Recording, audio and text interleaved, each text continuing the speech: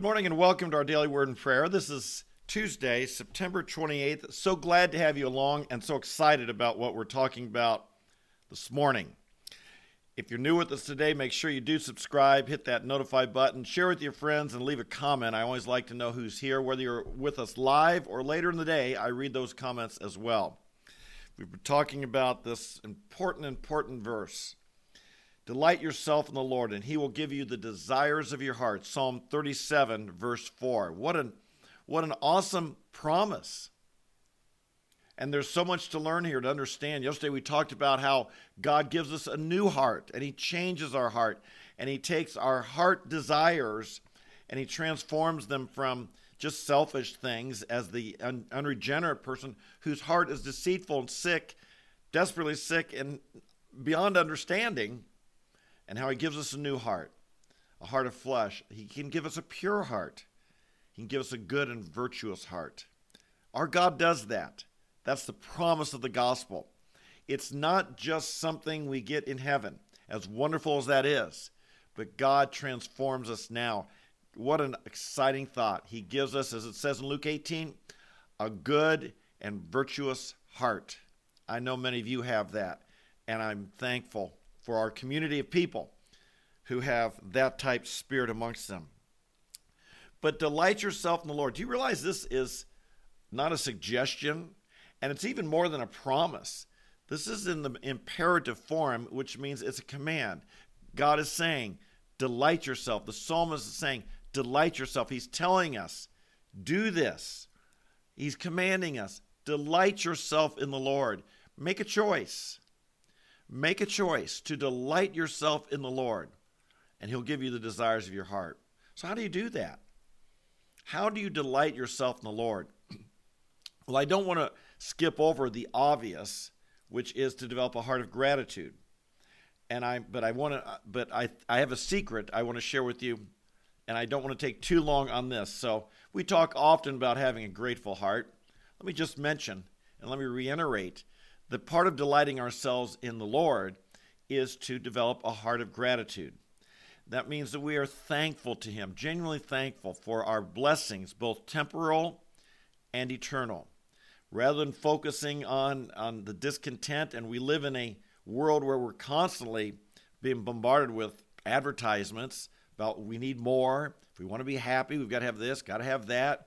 And the things we don't have, constantly trying to develop a discontentment within us, so we go get other stuff. We're bombarded with this. But instead, we want to develop a spirit of gratitude for what we have, a spirit of contentment, a spirit of thankfulness to God for his blessings, so many of them. And might I encourage you to focus on this in life. Spend time each day being grateful to God, grateful for your relationships, grateful for the things you have, grateful for your food, your housing, grateful for your family, and then grateful for the eternal things. Jesus, his word, our forgiveness, our position in Christ. And might I encourage, even in communion, your church, don't let it always be a somber, heavy, I'm such a terrible, terrible person. You might be a sinner, but my goodness, you're a forgiven person. When we think of the cross of Christ, there's this, the idea that we should be somber. Well, it's a heavy event, but it's also a cause for joy and rejoicing. Your sins are forgiven. Jesus gave his life, rose from the dead. We're proclaiming his death was a victory. It wasn't a defeat. It was a victory. He conquered Satan. He forgave our sins. And indeed, our time of communion, breaking bread, the Lord's Supper, however you call it, ought to be a time not only of somber reflection, but of joy and thanksgiving. But actually, I wanted to focus on something else today. How do I delight in the Lord? I delight in the Lord. Let me read from Matthew chapter 6, verses 19 through 21. Do not store up for yourselves treasures on earth where moth and rust destroy and where thieves break in and steal. But store up for yourselves treasures in heaven, where neither moth nor rust destroys, and where thieves do not break in and steal. For where your treasure is, there will your heart be also. This is a really, really important concept. Where your treasure is where your heart will be. Jesus is urging us here to make some decisions, some choices, to take some actions. And he promises that when we do that, our heart follows. Now, in life, many people try and think that they will only follow their heart. As a matter of fact, we're often told this. Young people are told this. Follow your heart, follow your heart, follow your heart. Wherever your heart leads you, follow it. Well, we saw yesterday the heart's deceitful and an unregenerate person. So you got to be careful that you got to be careful about following your heart. We'll talk about more tomorrow and the next day. But the key thing Jesus is teaching is certain choices you make, and your heart, your feelings, your emotions, the inner part of who you are, it follows the choices. Mature people understand this. One of the problems in our culture is people just follow what I get asked every day on campus. Not every day. I get asked regularly on campus. The idea, just whatever it takes to be happy. If getting a divorce would make me happier, get a divorce. If walking away from responsibilities makes you happier, walk away. Whatever it takes to get you happy. This is not the path to happiness. The path to happiness is fulfillment and satisfaction in doing the things that God has called us to do. That brings the not the temporal happiness, but the deep satisfaction of a life well lived. And that's what's important. But Jesus is saying, if you make choices with your treasures, your heart will follow. Do you want to delight in the Lord? Do you want a deeper love for God? Do you want to be have a heart for the Lord? Well, make choices with your treasures. Now we have three types of treasures. We have money or possessions, physical treasures. We have time, and we have our talents. And I want to encourage you, invest your money in the things of God. We do this. I've done this for decades now, and it has been a tremendous practice. Jesus talks about it often. Invest your money. Make choices with your money to value the things God values. Invest your time. You're doing that today when we're right here on this daily word and prayer. Come here regularly. Go to church. Get in the Word. Pray. Spend time. Invest your time in the things of God. We see this, don't we? Normally, see, invest your time in your sports team, watching on TV. You end up delighting in them, of course, unless they're a terrible losing team. But you end up delighting in them because you've invested your time in them. Your favorite TV show, your favorite investment, your family, whatever. The principle: invest your time, invest your money, invest your talents, the abilities you have, where you put them, where you focus, where you concentrate. Your heart will follow. Your feelings will follow. And you will have a greater love, a greater delight wherever you put that. So, invest all your time, money, and so on in your favorite sports team. You'll delight in your sports team. Invest it in your wife, your husband. You'll delight in your husband or wife. Invest it in the Lord, and you'll delight in the Lord. Invest your time, talent, money in the things that delight the Lord and that delight Him, and you'll be delighting in Him. This is an important thing. I believe that we should be spending time alone with God. We should be spending time in the Bible, spending time, like I said, right here, getting the Word day in, day out. You're making choices. You're making decisions that show you value God. You value the Word of God. You love God, and you want to deepen your love for God. And so your heart will follow. But understand, it's not just alone with God, it's in the things of God. I'm reminded of a time I was out on the campus evangelizing, and one of the ladies in our church she's a real evangelist, and she was out there too. And we were talking afterwards, and she talked about she'd been spending so much time in evangelism, she needed to spend some time with the Lord. I know what she meant. She didn't want to neglect her quiet time, didn't want to neglect personal Bible study and prayer and so on. But I pointed out to her, hey, you're spending time with the Lord right now. The Lord is here. The Lord is out. He's reaching lost people. When you're doing the thing, Jesus came to seek and to save the lost. And when she was out seeking and saving the lost, she was spending time with the Lord. She was delighting in what delighted God. I often pray, and we'll pray here in a moment, Lord, might I delight in what you delight in? What might I love what you love? Might I be less interested in what you don't really care about?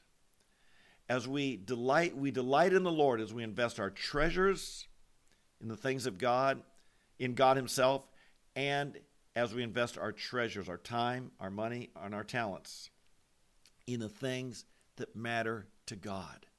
There are things he's concerned about. There are things God cares about. If you want to delight in him, invest in those things that are important to God. Let's pray. Father in heaven, we love you, but we want to love you more. We delight in you, but we want to delight in you even more. You're altogether beautiful and wonderful. There's no one like you. To whom can we compare God? There's no one like you. You're more wonderful than anything we've ever seen. You're more wonderful than anyone we've ever known. You are delightful, beautiful, wonderful. Oh Lord, forgive us for neglecting you. Teach us how to delight in you. We love you, but we want to love you more. We desire to desire you. Lord, help us. Awaken cold hearts, our cold hearts. Draw us closer to you, we pray. Help us, Father, as we invest our time and our finances and our treasures, the things you've entrusted to us and given us stewardship over. As we make choices to show that we want to love and honor you, I pray, Father, that our feelings would follow, our heart would follow, and we delight in you. I pray, Father, that nothing would be blocking our emotional love for you, our deep heart love for you. I pray, Father, there'd be no bitterness blocking our way, no resentment, no fear, no holding on to things from the past we don't understand. So often there is, Father. But I pray that our hearts would just freely love you. That any blockage, anything in the way, be taken away. Not any sin that's in the way, any fear, any anger, any bitterness, any ways in which we'd blame you for things that haven't gone the way we'd want. Rather, Lord, might our hearts be overflowing with gratitude and praise and the joy of the Lord. And might we be people who truly delight in you. Father, teach us how to invest our time, how and where to invest our time, our money, and the talents you've given us, the abilities, the gifts you've given us in you, in our relationship with you, and in the things that matter to you. Father, do help us to love the things you love. Help us, Father, to delight in what you delight in. Help us, Father, to